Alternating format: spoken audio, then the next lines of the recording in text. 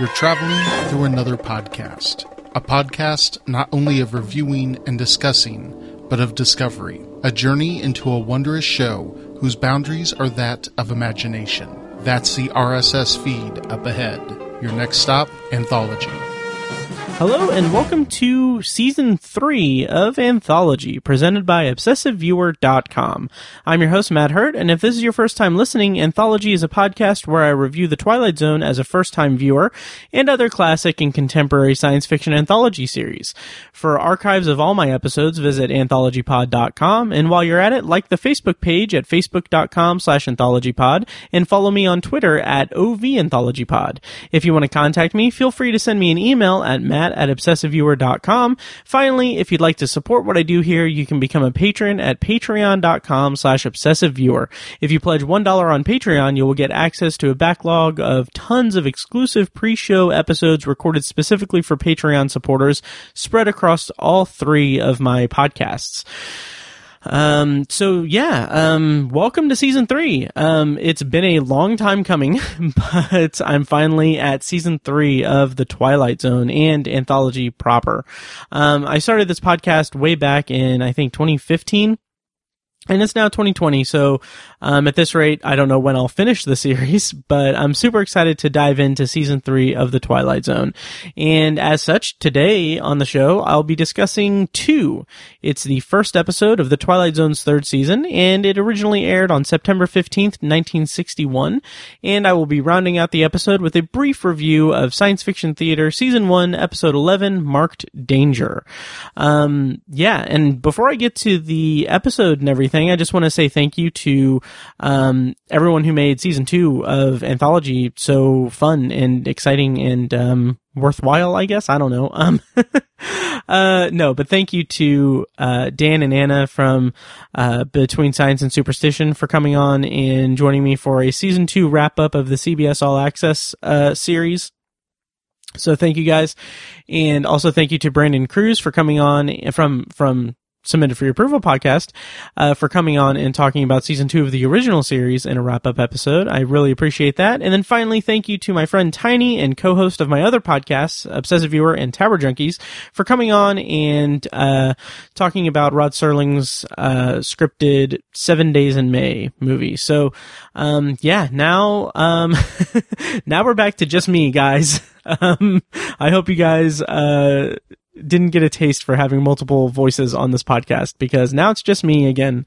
Okay, so let's get into this episode, guys. As usual, I'm going to be spoiling the entire episode of The Twilight Zone that I'm reviewing this week, so I'm going to be spoiling 2.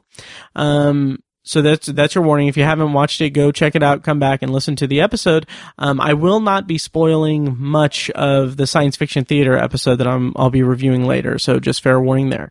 All right. So as I start with normally every episode, I've been in the Twilight Zone reboot structure of the podcast so much that it's weighing on me here. So it's a little difficult to jump back to the original series. So as always, I'm going to go ahead and read a plot summary courtesy of The Twilight Zone: Unlocking the Door to a Television Classic by Martin Grams Jr. And again, this is going to spoil the entire episode of 2, so fair warning. All right, spoiler warnings are done, and here is a plot summary for 2. A war-torn city of weeds and rubble lies dormant from the effects of a great war. Chemical warfare and a bomb leveled much of the countryside. 2 uniformed strangers, a man and a woman, wander the streets scavenging for food. There are no more boundaries, governments, or causes, the man rationalizes. The only reason for fighting now is the different colors of their uniforms. The woman cannot speak English, but displays a strong instinct of hatred bred into her from years of war, and is cautious regarding his every move. After she uses a weapon against him and misses, the man gives up trying to tame the wild animal and leaves. In the morning, she returns with forgiveness in her eyes and wearing a dress from a store window display. Realizing there is hope, the 2 walk out of the town together. So 2 obviously has kind of a bare bones cast, obviously. It just has 2 actors. It stars Elizabeth Montgomery as the woman, and this was her only episode of The Twilight Zone. She was in Serling's highly acclaimed drama Patterns previous to this, and she's most known for her role in Bewitched. And I forgot to look up exactly what role that was. I don't know if she is like the lead or what, because I've never watched Bewitched, but she's known for her role in Bewitched. And as far as other sci-fi anthology shows, she appeared in 1 episode of One Step Beyond. And then also in this episode, as the man, is Charles Bronson. This was his only episode of The Twilight Zone. He was in the Rod Serling scripted Playhouse 90 episode, The Rank and File, which aired on May 28th, 1959. That episode, I think, is kind of lost to time. I don't think it's available anywhere to find, which is a real shame, because I want to watch a bunch of different Serling stuff, but I can't. Charles Bronson is very notable. He's a notable actor known for roles in The Great Escape, The Magnificent Seven, Death Wish and its sequels, and Once Upon a Time in the West. And he also appeared in the movie Master of the World, which was based on a Jules Verne story that was adapted by Richard Matheson. It was actually my bonus review for my season 1 episode covering the Twilight Zone episode, The Last Flight. You can find that at anthologypod.com/013. Charles Bronson also appeared in 1 episode of One Step Beyond. And a cool piece of trivia that I found was that he, back in the 1940s, he shared a room with Jack Klugman in a New York boarding house. I thought that was pretty cool. And that just made me think about Jack Klugman in A Passage for Trumpet and how much I just loved his performance there. And for some reason, I thought, it's going to be a while before we get another Jack Klugman episode, because for some reason I thought that he only appeared in A Passage for Trumpet and an episode in season 5. But I looked it up, and I am just delighted to know that we'll be seeing him in a few weeks in the episode of Game of Pool. So I'm super excited for that, because I really loved his performance in A Passage for Trumpet. So I'm excited to see more of him in the Twilight Zone. Writer and director for this episode was Montgomery Pittman. This is his first of 3 episodes as a writer for the show. He also wrote The Grave and The Last Rites of Jeff Myrtlebank, which both are in season 3 of the show. And this is his second of 5 directed episodes. We previously saw his work in Will the Real Martian Please Stand Up? And the next time we will be covering his work is in the episode The Grave, which should be in a few weeks, I think. So that's all of the talent rundown I have. So before I get into my full-on review, let me just share my thoughts or what I knew about the show going into it before watching it. So kind of the premise of the episode, if this is like your first time listening to Anthology, I've never seen The Twilight Zone, so I'm going through it episode by episode, and I like to kind of record my thoughts about the show and my first impressions of the show, and then also beforehand jot down some notes about what I know about the episode just from pop culture and everything. So I was very excited because as far as 2 is concerned, I knew nothing at all, like zero about it. The title itself is very vague, and I hadn't caught wind of any pop culture references to this episode that I was aware of. So I was kind of like going into this episode, and by extension, the season as a whole, I was really excited because I think that that's a really fun and exciting position to be in at the beginning of a full season of The Twilight Zone. And I just kind of a feather in my cap. I put in my notes, I wonder if it is an episode about 2 people, maybe, or not. I don't know. So, I mean, that's an easy guess, but I was delighted that I was right. So I was really excited because I had no idea what to expect from this episode. So how did I feel about the episode? Well, let me go ahead and bring us into my review of 2. So obviously the first thing that I noticed going into this episode of The Twilight Zone is the new opening segment or opening, theme music, not music. Oh my God. The opening credits, of The Twilight Zone. So season 3 changes it up a little bit. There's the swirling vortex is the first thing we see. And it is finally here. So after 2 seasons, we get the swirling vortex that has become a very big piece of iconography about the Twilight Zone or related to the Twilight Zone. The opening voiceover from Serling has not changed that much. Instead of saying that's a signpost up ahead, he says, your next stop, the Twilight Zone, I think. And then finally, the actual title card of the Twilight Zone is different than it has been before. It's I don't know what font it is. It's a different font, but I gotta say, I don't know if it's because of the HD transfer. I've been watching these on, I watched these episodes so many times, but I've been watching them on DVD and then also on CBS All Access and Amazon Prime and all that. I did notice that just the title and the kind of swirling vortex, they look very crisp and clear. So it just looks kind of shiny. I like it a lot. So right off the bat, we get Rod Serling's opening narration, and it's a pretty lengthy one. I'll go ahead and play that narration here, and then I'll comment on it after it. So here is Rod Serling's opening narration for the first episode of Season 3. This is a jungle. A monument built by nature honoring disuse, commemorating a few years of nature being left to its own devices. But it's another kind of jungle. The kind that comes in the aftermath of man's battles against himself.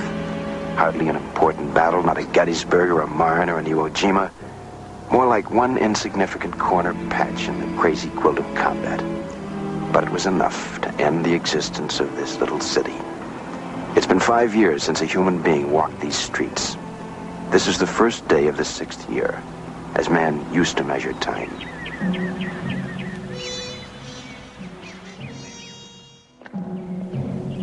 The time, perhaps 100 years from now. Or sooner. Or perhaps it's already happened 2 million years ago. The place, the signposts are in English, so that we may read them more easily. But the place is the Twilight Zone.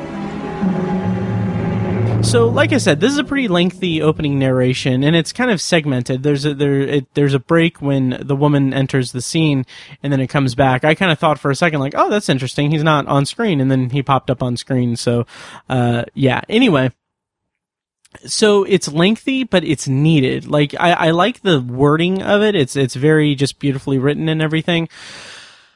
It's lengthy, but it's still engaging and it draws us in. And like, this could have just been a brief, like, oh, hey, this is the world after a war and everything's devastated. It could have just been kind of a generic introduction that way. But instead we get more context and texture to the world. And I really appreciate that because the first 9 minutes of the show is just completely free of dialogue. So by having this kind of lengthy, kind of poetically written opening narration, we're drawn in by that narration, and then our interest is carried on through the two performances and the set design and everything. So it's a good primer to get us kind of invested in what's going to happen and intrigued about what's going to happen. Because like I said, I had no idea what to expect from this episode. So when there was like no dialogue for the first 9 minutes, I was like, oh, okay, this is kind of reminded me a lot of The Invaders. And it's just interesting that they kind of went that same sort of route in terms of the execution of the episode. Another thing I want to mention about the opening narration is that he references a few different battles. So he says, but it's another kind of jungle, the kind that comes in the aftermath of man's battles against himself. Hardly an important battle, not a Gettysburg or a Marne or an Iwo Jima. Now, I had not heard of the Battle of Marne. So I went ahead and looked it up and everything. Apparently it's from World War II, World War I, and it was a turning point for the war. So I thought that was interesting. I learned something new. And also I think that is indicative of just how, like, I went to a public school and everything, and like, I feel like public school does not teach enough about World War I, because I am in the dark about World War I, and I think that is a real shame, because obviously it was a big deal. Yeah, so continuing commenting on the opening narration, I'm not going to pick it apart line by line, but I am going to single out this one line. This stands out to me pretty hard. So he says, the time, perhaps 100 years from now or sooner, or perhaps it already happened 2 million years ago. The place, the signposts are in English so that we may read them more easily, but the place is the Twilight Zone. And that excerpt really stood out to me because I feel like it's calling attention to the story we're about to watch as a metaphor for just human like interaction and everything, and a metaphor for a lot of the things I'm going to talk about in the review, but like kind of military programming and deprogramming and returning to normal as best you can and everything. But what I like about that is that this is obviously written in 1961, and like I said, it's calling attention to the story we're about to watch as a metaphor. So it does that in a way that's not condescending or anything. And I kind of wondered, like, I don't know if like the nitpicking critiques were as common then as they are now, but I love how like the line about the signpost being in English kind of just supplants that, those kind of nitpick criticisms.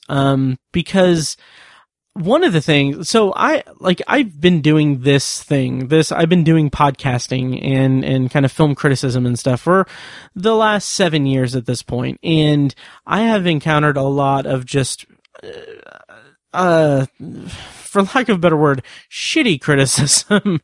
Like, it's people picking apart little tiny things here and there. I'm guilty of it myself, but like people writing off an entire episode of television or an entire movie because they refuse to follow the interior logic of that like piece of media. Like little things like that just irk me because they're just missing the point entirely. Case in point, one of my favorite, if not my absolute favorite episode from season 1 of the CBS All Access Twilight Zone replay, I still think that's a brilliantly written commentary on systemic racism in America and the Black Lives Matter movement and everything. But people were just looking at it at the surface level, wondering like, oh, why is the cop chasing them? Why does the cop want to kill them so much? It's like, okay, well, the cop is a metaphor for systemic racism in the United States. Like, how can you not see that? So anyway, I don't know if those kinds of critiques and everything were prevalent in the 1960s, but I like that the opening narration kind of I wouldn't say pokes fun at it because I don't have any context for whether or not it was intentional or conscious or anything, or if it's something that I'm projecting onto it. But I just like the thought that people can't say like, oh, well, what country is this even in, or when is it, or whatever. How is it in English or whatever? Because Rod Serling kind of heads that off at the pass or at the beginning, so that's cool. Also, the beginning of it, where he references the city as a jungle, I thought that was a good way to prep us for the kind of sparse dialogue that's going to be in this episode. Like the plot summary from Unlocking the Door to a Television Classic, I don't know how I feel about it, but it's like where it says the man gives up trying to tame the wild animal and leaves. Like, yeah, Elizabeth Montgomery is playing the role as kind of a feral person to an extent, but it also feels like it's less of an instinctual animal reaction, and in my opinion, it's more just a programmed by military programming, wartime programming kind of person that's coming, like waking up to the new reality. But I'll get into all of that later on in this review. So I think finally, the final thing about the narration is that, I like that the narration says, this is the first day of the 6th year, at least how man used to measure time. And I think that phrasing is just so good. It just gives the faintest hint and the most subtle hint of the kind of hopelessness of a dead city and by extension a dead earth. It's so bleak, just to say that it's been 5 years since men walked the city streets, and this is the first day of the 6th year, at least by how man used to measure time. It's so bleak. It's so well establishing. It's establishing so well the destitute nature of the world that we're brought into in the Twilight Zone in this episode. I just think that was really clever and really good and really good writing. So so the woman enters the city and we're off to the episode. And it's worth noting that we get a title card for the episode.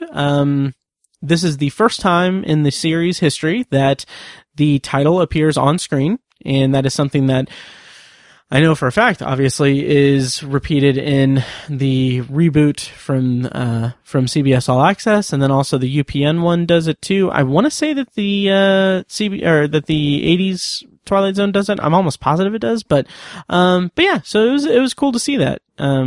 Yeah, and so right off the bat, I've got to admit, I don't know if this is me like just casually being misogynistic. Unintentionally, but in my notes when I saw the woman, I was like, is the woman a government official? I just thought like, and then obviously as I watched it subsequent times, she's not, she's a soldier. She's part of the war and everything. And I just thought like, is that kind of misogynistic on my part, just unintentionally? Because I just thought, okay, maybe it's just in my subconscious, it's like, okay, a woman in a government uniform means that she's a government official and not a soldier. I don't know. So I'll cop to that if that's casual misogyny on my part, and I'll do better. But anyway, so she's a soldier, and I got the intent, or I got the idea, or I got the,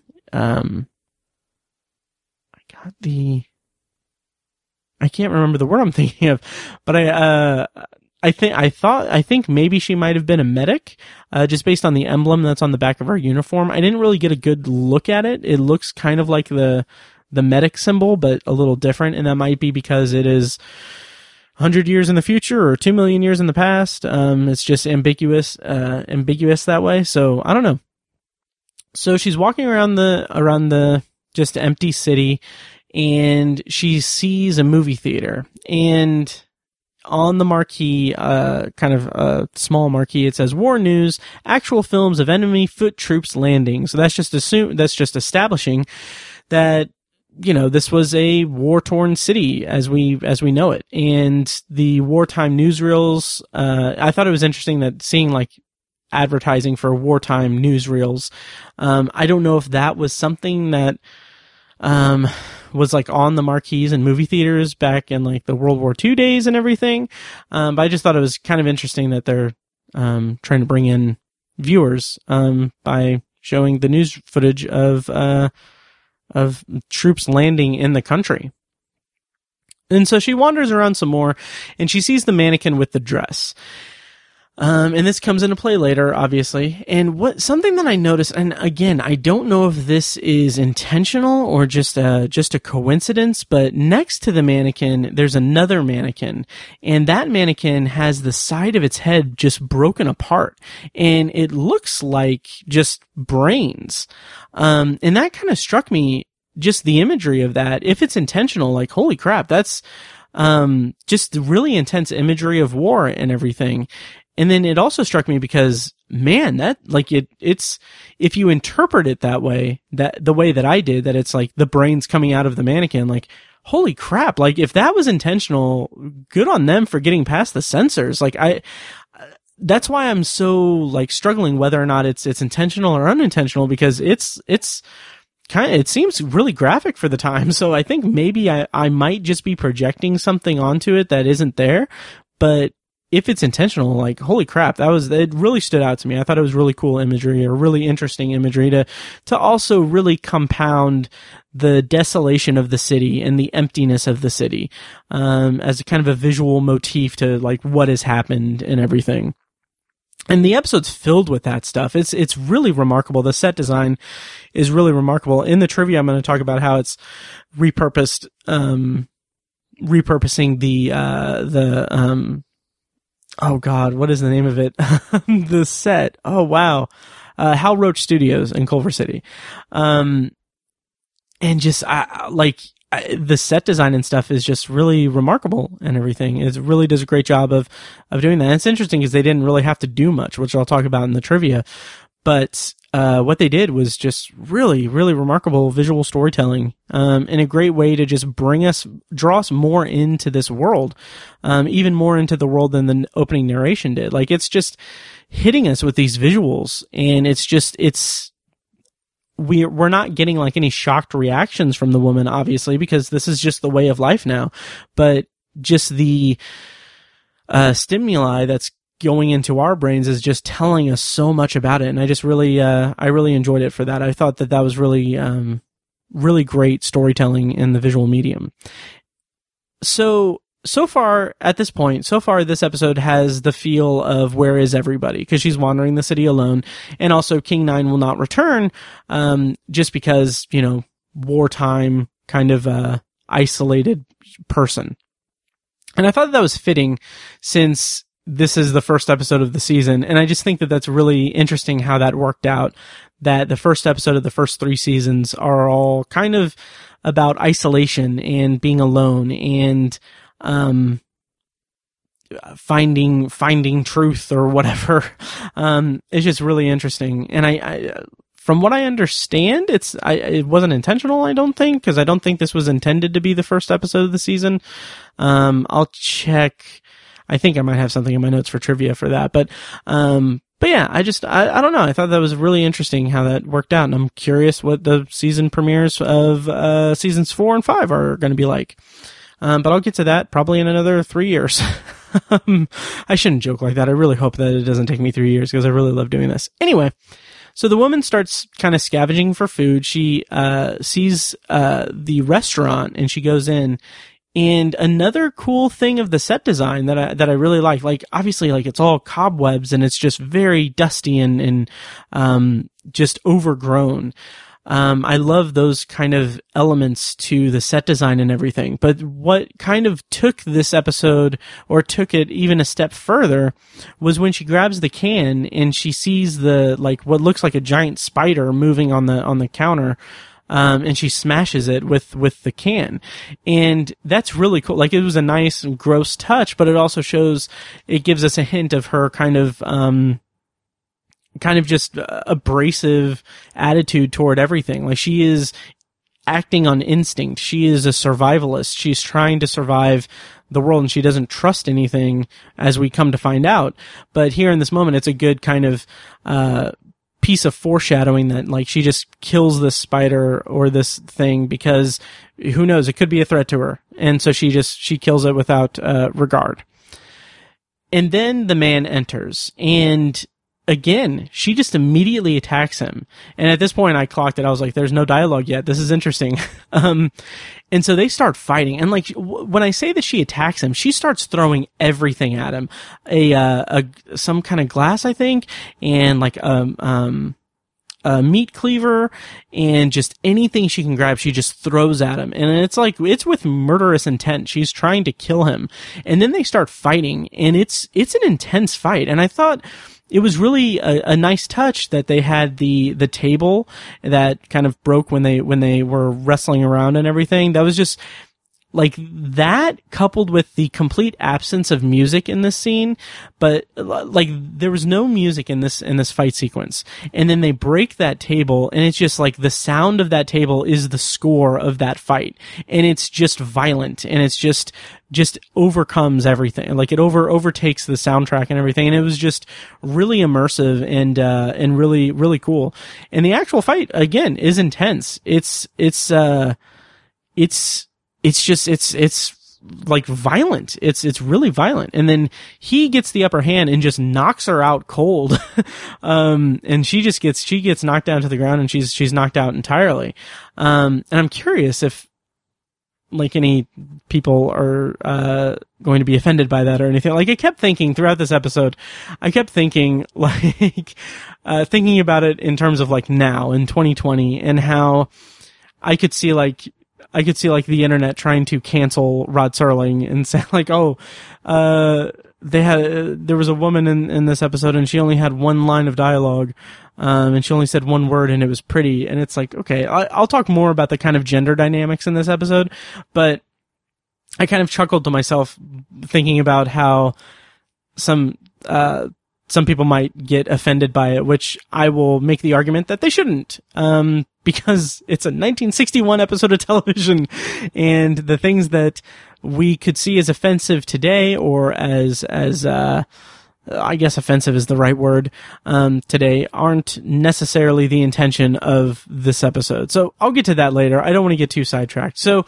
after the man knocks her out. He goes for the food and he starts to eat.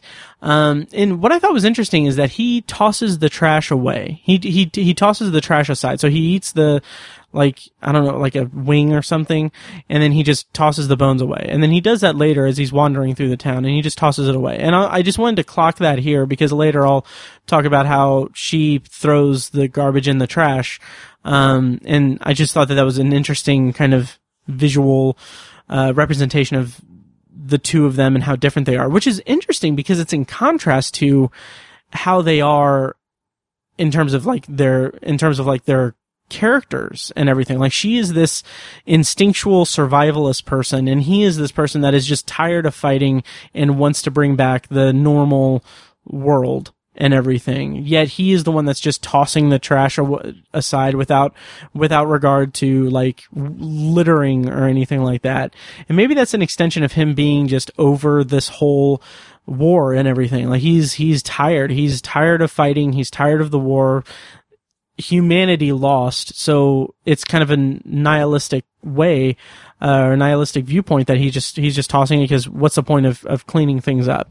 And maybe that's the intention, that's what he represents in that moment where when he throws the trash to the side, and that maybe it's not until he like sees the magazine and the calendar and everything that he realizes that, like, okay, this woman is hope for like an actual like rebuilding society. Maybe not rebuilding society, but actually returning to normalcy or what have you.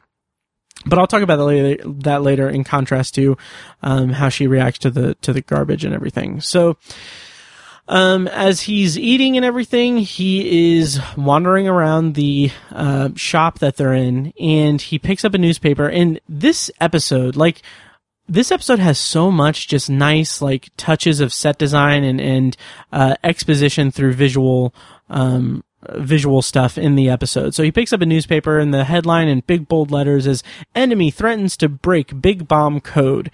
And then immediately after that, he looks over and he sees this bird cage. He moves the newspaper over the top of it, and we see that the birds in the cage are just skeletons. And that is telling us that there's been a nuclear destruction, some kind of chemical warfare, some kind of bomb that has decimated the world. And that is why we're in this post-apocalyptic wasteland. And I just love that. Like, I talk a lot on this podcast about the way that the show economizes its storytelling and how we get so much information within a 24 to 25 minute episode. And this is a prime example of that, because we just see, it's just so elegant. We see the newspaper headline, and then we see the freaking, like the horrifying imagery of the birds in the cage that are just skeletons. And that tells us everything we need to know about the outcome of the war and what happened. And it's just really remarkable storytelling. I absolutely love it for that.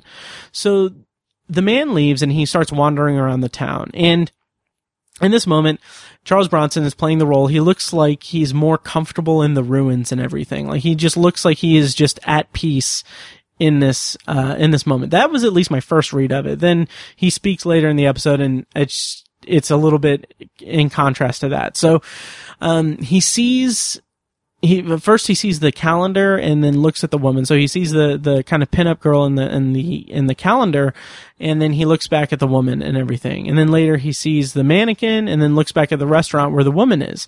And for a moment, like in my notes I have, is he considering like, is he considering like raping her? But it's not that. It's not that. It's more that that's his realization.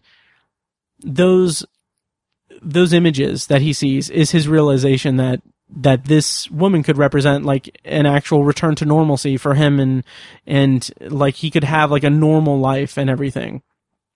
So, he's wandering around some more, and then he picks up a newspaper, big bold letters, "Evacuate city" and everything. And then that's when he sees the magazine. So yeah. And that's when he looks back at the magazine, or back at the restaurant again. And that's when he goes back to it and back to her. And he's remembering what the normal world was and how it was. And what I found interesting is that it seems like it's kind of like he's remembering like what I don't know. So like I said before, this is going to be kind of an awkward transition, but the idea of like 60s gender roles, like that's a thing, sure. Like he's remembering how normal the world was at that point, and he's seeing like the woman as, you know, a pinup girl or like someone on a magazine or whatever. And like, sure, 60s gender roles were, you know, not as progressive as today, obviously, but the sentiment is still there. Like the two characters have been, I think what supersedes that is that the two characters have been programmed by their respective militaries. And this episode is all about them shedding that programming. And then, I'll get into more of that later, but I just thought that was a really powerful piece of storytelling in this episode, is that kind of arc that both of the characters go through is just really represented well. And to get back to my kind of first impressions of this episode at this moment, I had in my notes, like, are these characters representative of Adam and Eve? And the spoiler alert, they're not. I don't think they're meant to be that way. I don't think there are any overtly biblical ties to this episode. Like, I don't know what Montgomery Pittman's, religious leanings were, or if he put anything in there for religious, intent or anything. I'm not a religious person, but I know kind of the earmarks of Christianity and everything. So I don't know, but I don't know if that was intentional. I don't know if that was the intent, but I don't think it was. But at that moment, I was like, oh, it's kind of interesting. Is it like is this going to be an Adam and Eve story? And it kind of is, but it kind of isn't. I don't know. But I don't have enough knowledge to really dive into that or project onto that, project onto the episode, that kind of, theme and everything. So he goes back to her, and what I found interesting, again, we have no dialogue. He checks her face where he hit her. I think he's trying to like gauge how injured she is. And then he goes through her pockets. But more specifically, he goes for her gun holster. And in the gun holster, she has stuff for her hair. She has like, I think bobby pins and a comb and something else. And I think that is maybe a hopeful thing for him. Like, he sees that, and what I'm assuming is going through the character's mind is that he's realizing that she's not too heavily programmed by war and by her military background and everything. Like, she actually has like some, you know, she has pinned in her gun holster relics of, you know, the before time, like actually like taking care of her hair, I guess. It's a very surface level and everything, but I think that is a safe bet that's what he kind of notices in that when he goes through the gun holster. But also, it made me wonder if that was why he goes to the barbershop to actually clean himself up. I don't know if that's why he did it, but we'll get to that in a second. But here he tries to wake her up, and what I like about this, again, just the physical performance and the physical storytelling, or visual storytelling that takes place in this episode is just remarkable, because he tries to wake her up, but first he moves a pot away from her. And it's because he knows that she'll use it as a weapon. I thought that was just really clever, just a clever, like, character tick, that he's about to dump water on her and about to wake her up, but he's like, no, wait, I need to move this pot away. And when, you know, he wakes her up and everything, she's almost completely instinctual in the episode. Like, he's like she is, she's very much just reactive, and she's hesitant and fearful and everything. And just very much acting on instinct, whereas he is in self-preservation mode. And I think that's an interesting kind of dichotomy between these two characters, or the kind of contrast between the two characters is really interesting. And I thought that was just really good visual storytelling and really good characterization for both of those characters. And so after he wakes her up, we're 9 minutes into the episode, and we get the first lines of dialogue in the episode. So he kicks the can of the chicken wings or whatever it was over to her, and he says, "Here, invader, eat." And I just love it. I love what that says too. It just immediately just informs us that they are two people in a war that were on opposite sides. And then he goes on, like I put in my notes, they are on opposite sides of the war. And he goes on to just tell her, despite, obviously she can't understand English. He goes on to tell her that there's no longer any reason for them to fight. And he says, no longer any armies, only rags of various colors that were once uniforms. 2 sets of rags we wear. There are no more boundaries, governments, or noble causes, therefore no reason to fight. And I think that is just beautiful. And Charles Bronson, his speaking voice is just magnetic. It's amazing. And then he kind of walks over to the side and he looks up at the kind of crashed ceiling and everything, and he yells to the ether. He just yells that he hereby declares that there's peace among the entire world. It's really a great way to kind of also bring us up to speed into his position and to what their predicament really is and their situation is. And then he sits down and he says to her, "You're very pretty now that I got to look at you." And again, I could see people taking offense to that or reading into it something more nefarious than what it is. And in this line, I think would be more apropos of that read, because he says, "I'm afraid the only way to convince you of my honorable intentions would be by force. And I'm terribly, terribly sick of fighting." And I feel like that could be read a couple of ways. Again, I don't think it's anything so severe as physically dominating her in a sexual manner or anything. I think it's more that he sees her as someone who is so deeply ingrained in the programming of her military background that in order to convince her that he doesn't want to fight, he would have to basically overtake her and I would assume kind of keep her bound so that she can't attack him until he can convince her that he's not wanting to fight or anything. He just wants to live his life, and she represents a future for him and humanity. I don't think it's so much him and humanity. I don't think it's necessarily that he's thinking oh, I can have babies and everything. I don't think it's as cut and dry as that. I think it's just more that this is another human being. We used to be on opposite sides, and she still wants to kill me, but I just want to move on from the war and move on from fighting and settle down and have a life. I think that's what he's getting at there. And I think that maybe I'm putting something more chaste into it than what's there or what the intention is, but that's the read that I got. But I think that's that whole scene and that whole line, the I'm terribly sick of fighting, and then also earlier the line about the 2 sets of rags we wear, are just really good characterization and really good development of their dynamic. And they also come back to play later, which I'll come back in play later, and which I'll talk about later in this review. So then he leaves and he goes to the barbershop, and he just seems to be just kind of wandering around, kind of directionless, but he picks up supplies and starts to shave and everything. And while he's doing that, she finishes eating and she leaves the restaurant. And this is where she throws the garbage away. And I thought that was an interesting reversal from him discarding the trash just precariously in the restaurant.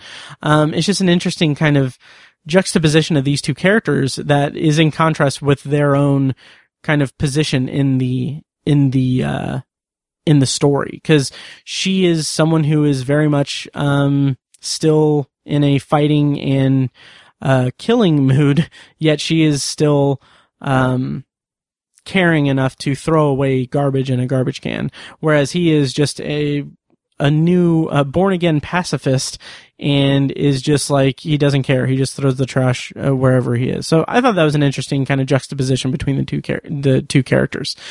So it's the Twilight Zone, so we have to have a scene involving a mirror. And I thought that this was a really cool shot. So he's in the barbershop, he's shaving, and then you see her entering, and then it cuts back to him shaving, and you see her entering the barbershop through the reflection in the mirror on the wall. And I just thought that was a cool visual flair for the episode.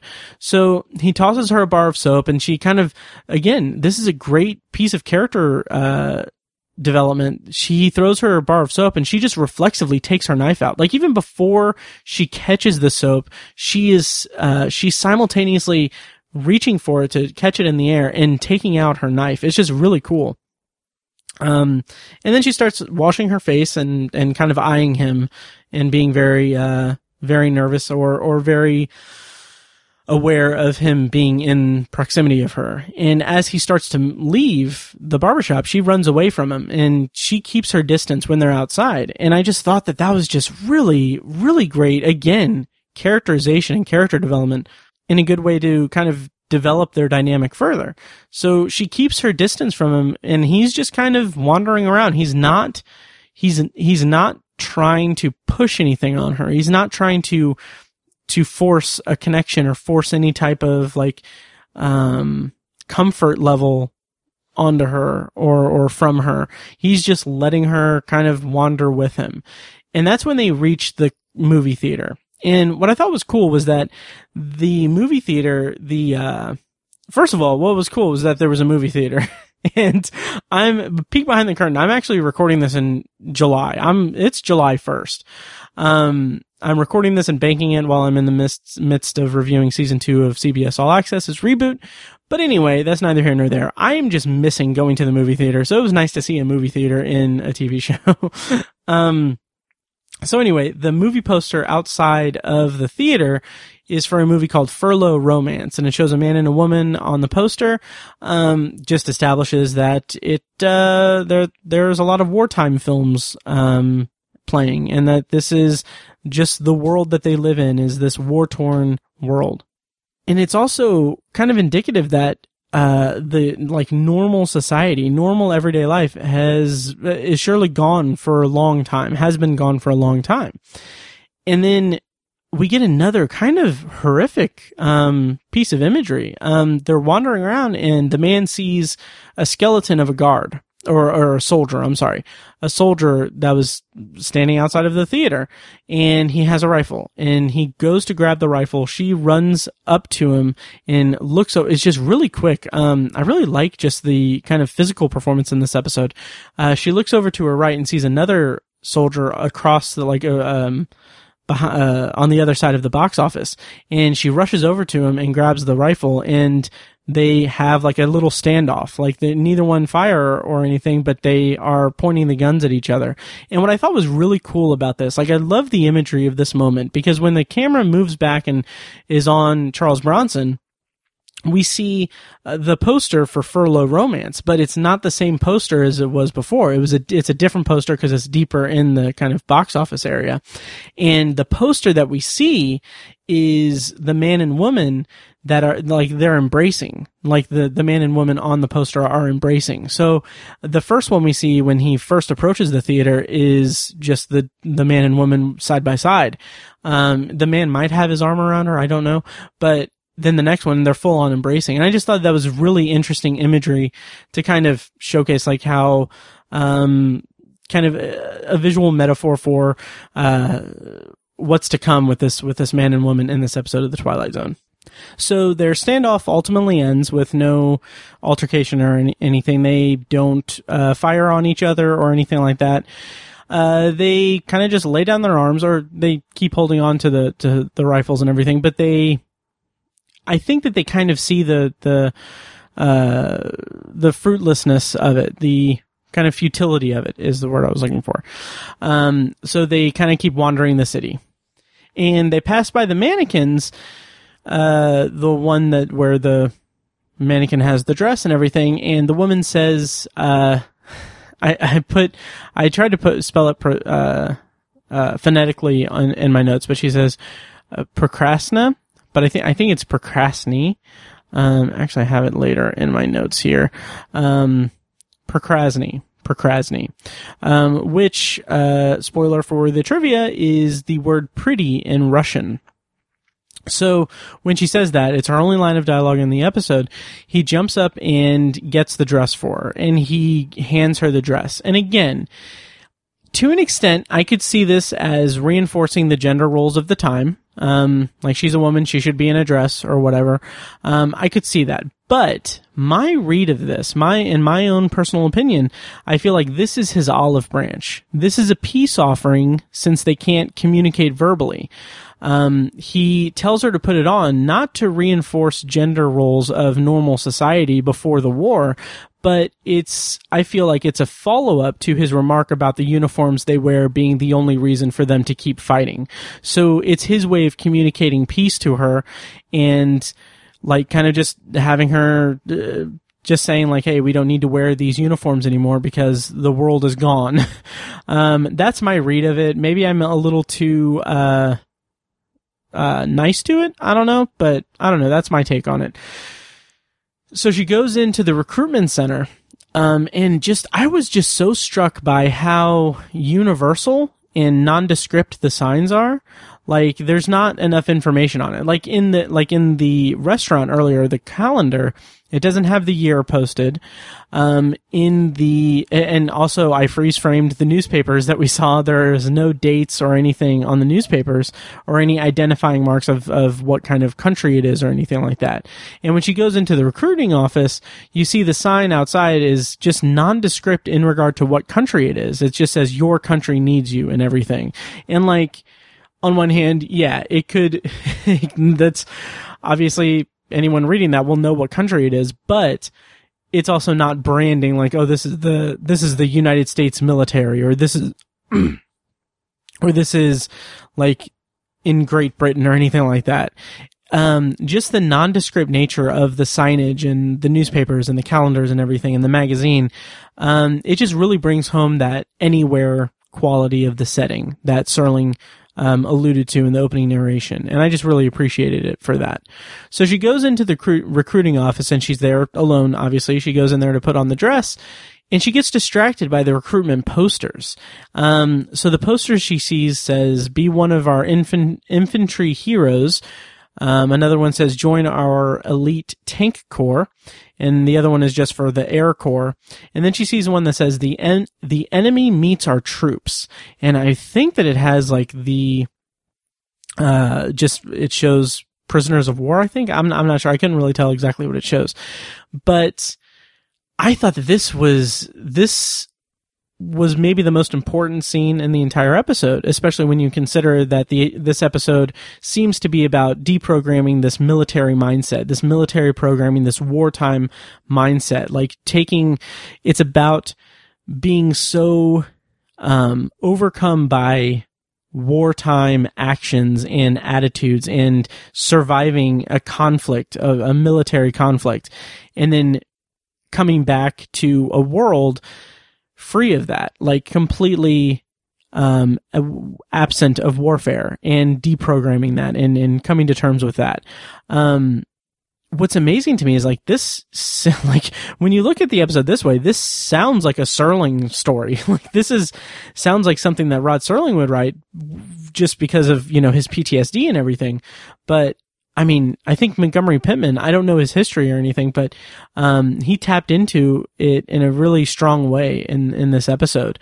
And I love this scene in the recruitment center because she sees these posters. She sees this propaganda for it and this advertising for heroism and everything. And then she sees the one that references the enemy, and the enemy is her people, like she is the enemy.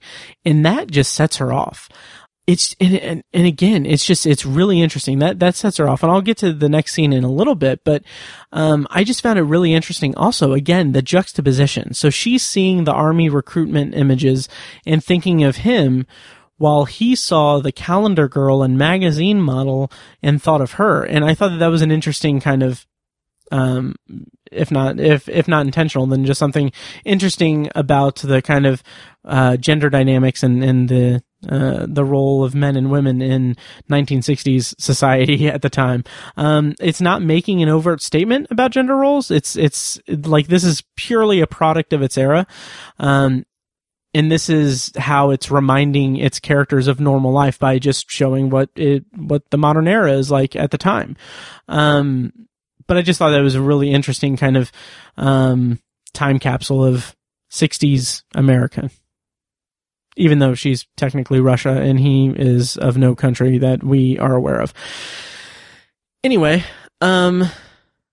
So the propaganda posters and the posters in the recruitment office is showing that she can't, like, her reaction to that is showing that she can't see him as anyone other than her enemy. And again, it's about the indoctrination of war, military programming and all that, like wartime, the toll of war, and coming back as a civilian. So she sees the last poster and she runs outside with the gun and shoots at him. And this I thought was really cool because it's like a laser gun. It's like a science fiction, like futuristic laser gun. I was not prepared for that. I just thought it was going to be like just a bullet thing. So I thought that was really cool. That was a really cool way that, like, this episode doesn't have any supernatural elements or anything like that, but I like that it's still in the science fiction realm by having that laser gun. So I just have in my notes, that was surprising and cool.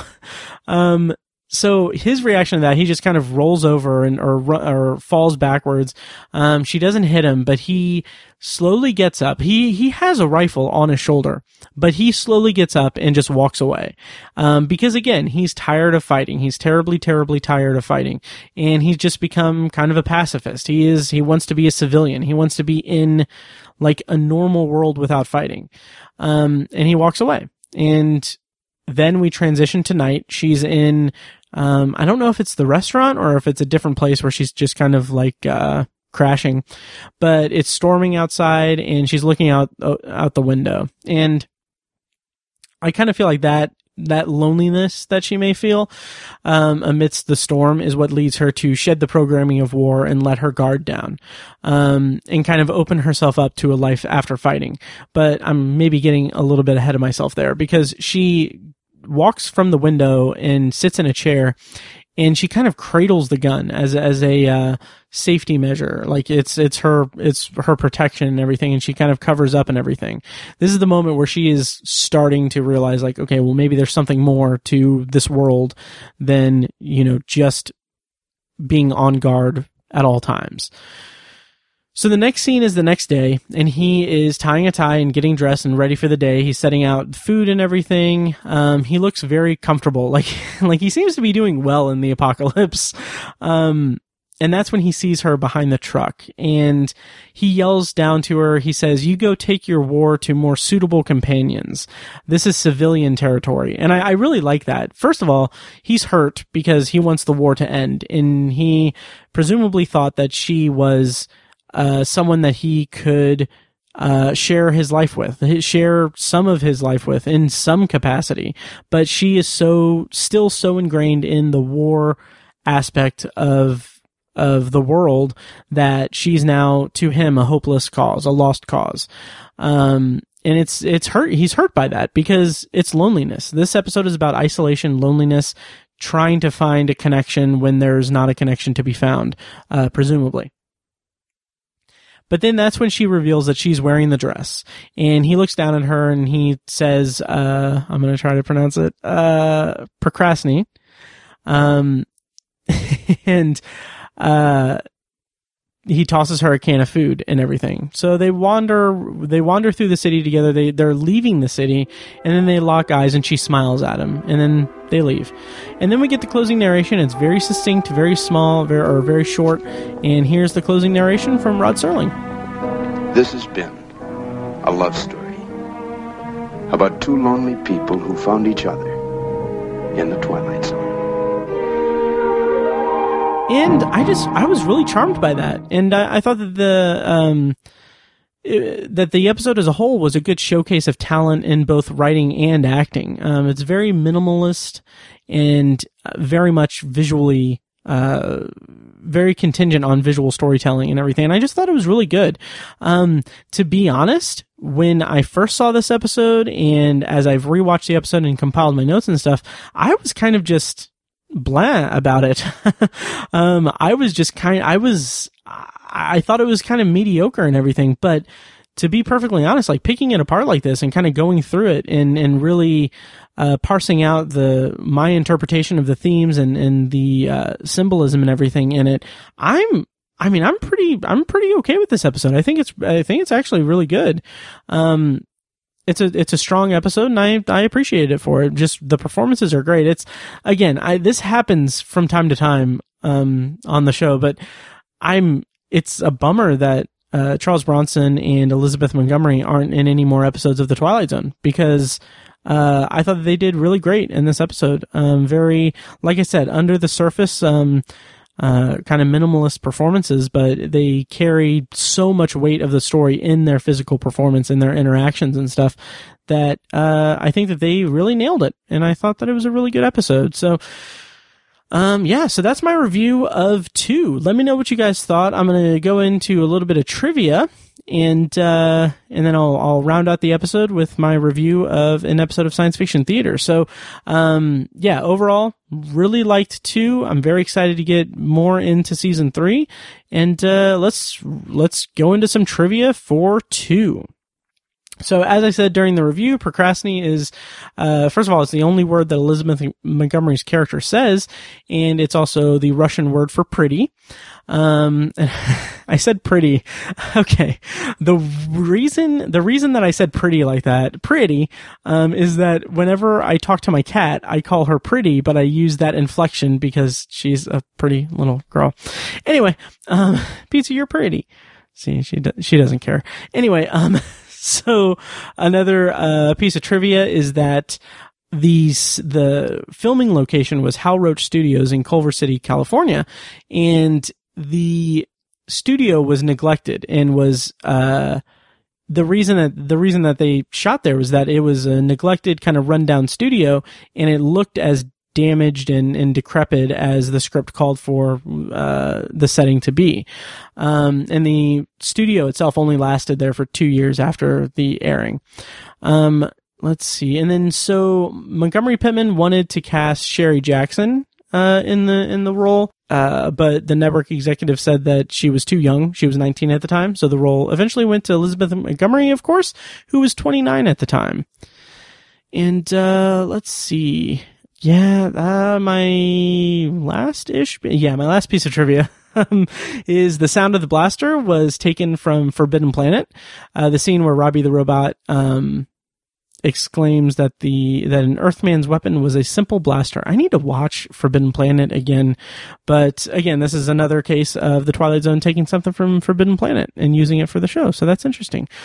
Let's see. Yeah, that's all the notes I really have for 2. So, so that's it for my review of the season premiere of season 3 of The Twilight Zone. And of course, I'm going to round out this episode of Anthology with a bonus review of Science Fiction Theater season 1, episode 11, titled Marked Danger.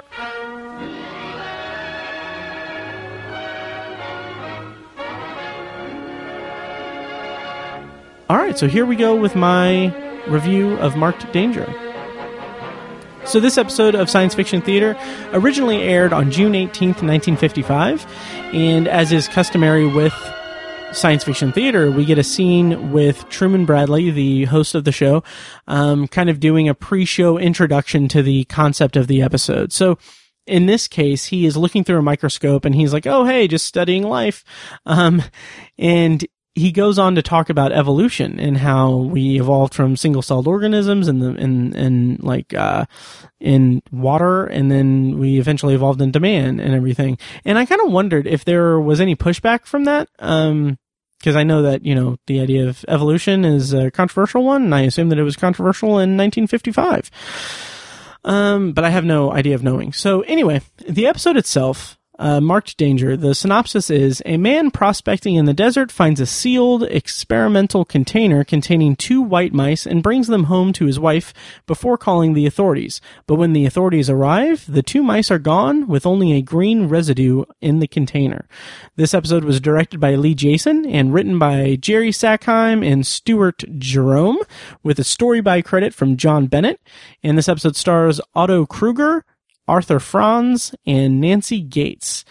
And what I found really interesting, just completely, obviously by happenstance, is that it's really interesting how this episode and the episode of The Twilight Zone that I just reviewed, too, are kind of their time regarding gender roles. So this episode is a little bit more ridiculous about it, I think. But basically, the man, it's a husband and wife, a man finds this scientific experiment sealed container with mice in it that's crashed in the desert, and he brings it home, and then he's like, oh, there's a reward and everything. I'm gonna get some money for us and everything. And then he says, now wife, don't you go opening this. Or no, actually his actual line of dialogue is, don't try to be a mother to them. And then he goes for something. He goes to get like help or something. Or he goes to call the authorities for them to claim it or whatever. And then she's like, she ends up opening the cage, and she's exposed to some kind of substance that changes her chemical makeup and everything. So that's kind of the impetus of the drama of the story. But what I thought was funny was that she's like, don't tell a woman not to do something if you don't want it done, or something like that. And then she opens it, and then disaster strikes. So before that, she hated the sun. Like, she hated being out in the sun. And it was like something that was kind of contrived and set up earlier.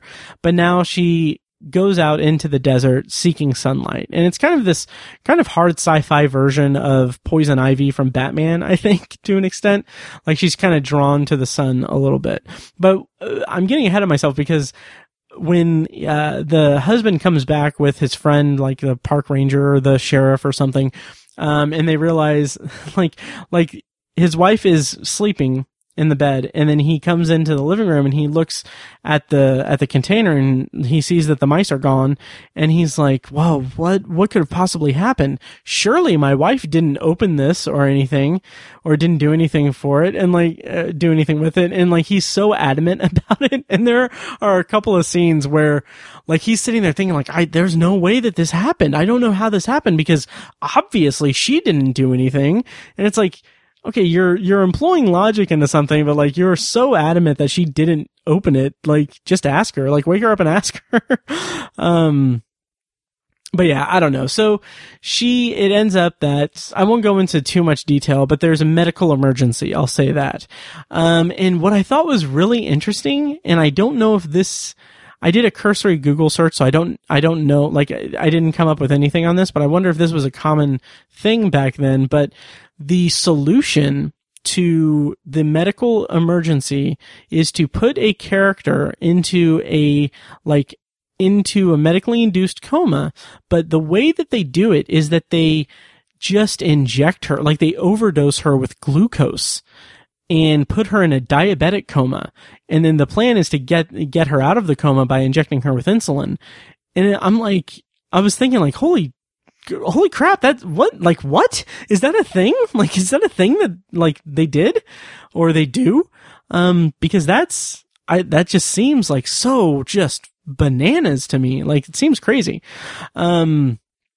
Yeah, I won't give away what happens or anything, but what I'll say is that overall, this episode of Science Fiction Theater was just an okay episode. It was kind of not great. It was okay, bordering on just not good. It's marred by its time, honestly. And really, it's really an uninteresting plot to me. Like, it didn't really do anything for me. And it was funny.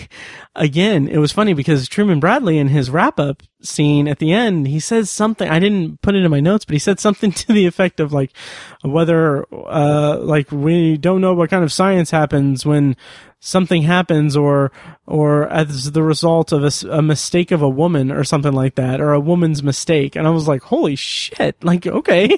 Like, yeah. And I mean, again, it's not, I don't know. It's just, it's of its time. This was in 1955, but I thought like, holy crap, that's pretty funny. Or that's pretty crazy. Yeah, so that is my review of Marked Danger, the 11th episode of Science Fiction Theater's first season. I'll put a link in the show notes if I can find a video of it online so you guys can watch it in its entirety. Yeah, and that'll do it for the kickoff for season 3 of Anthology and season 3 of The Twilight Zone. Hope you guys enjoyed my reviews on this episode, and hope you checked out my reviews of season 2 of the CBS All Access reboot. Really excited and proud of that review series and the season itself. I really liked the season. So, hope you guys check that out. Next time on the podcast, in episode 66 of Anthology, I'm going to be reviewing The Arrival. It's the second episode of the Twilight Zone's third season, and my bonus review is going to be for episode 12 of Science Fiction Theater's first season, titled Hour of Nightmare. So, yeah, thank you guys so much for listening, and I'm going to put a clip from our Patreon feed. Once again, you can become a patron at patreon.com/obsessiveviewer. Minimum donation of $1 per month gets you access to an RSS feed with a bunch of nonsense that we record before each episode. So, it's like a lot of B-roll audio. I think a lot of it's entertaining and fun. So consider donating at patreon.com/obsessiveviewer. That'll do it for this episode of Anthology. Thank you guys so much for listening, and I'll see you next time.